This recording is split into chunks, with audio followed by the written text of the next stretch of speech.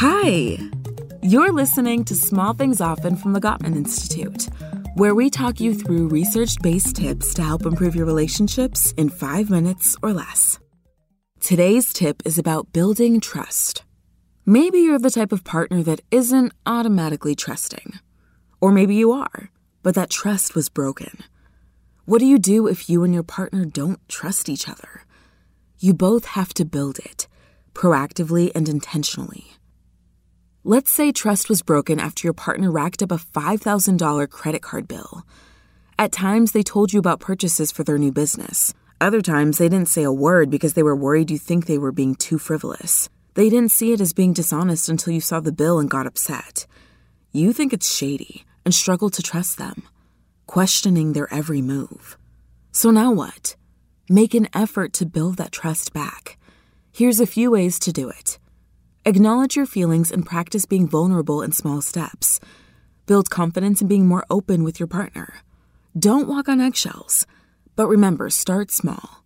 Tackle minor issues first, like figuring out schedules or juggling household duties, before getting to the bigger issues. Being honest and communicating can also help build trust. As you work through those bigger issues, be forthcoming about the fundamental things that truly matter and affects your relationship.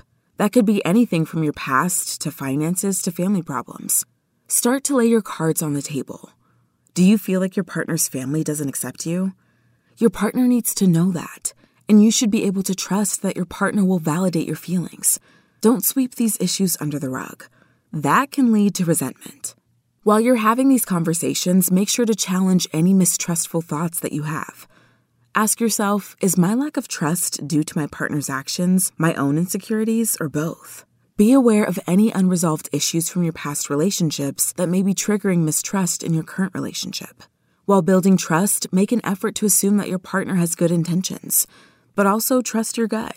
You know that feeling when you know something's wrong, but you can't put your finger on it? Have confidence in those instincts and pay attention to red flags. But again, communication is key here. So be vulnerable and ask for reassurance. Tell your partner if you feel like something's off.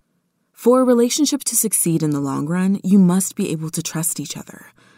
Building trust with a partner is really about the small moments of connection that allow you to feel safe and to truly believe that your partner will show up for you. So here's today's small thing. Take one small step to build trust in your relationship. Start right now by initiating an intimate dialogue with an open-ended question like, what are your 3 biggest needs and how can I fulfill them?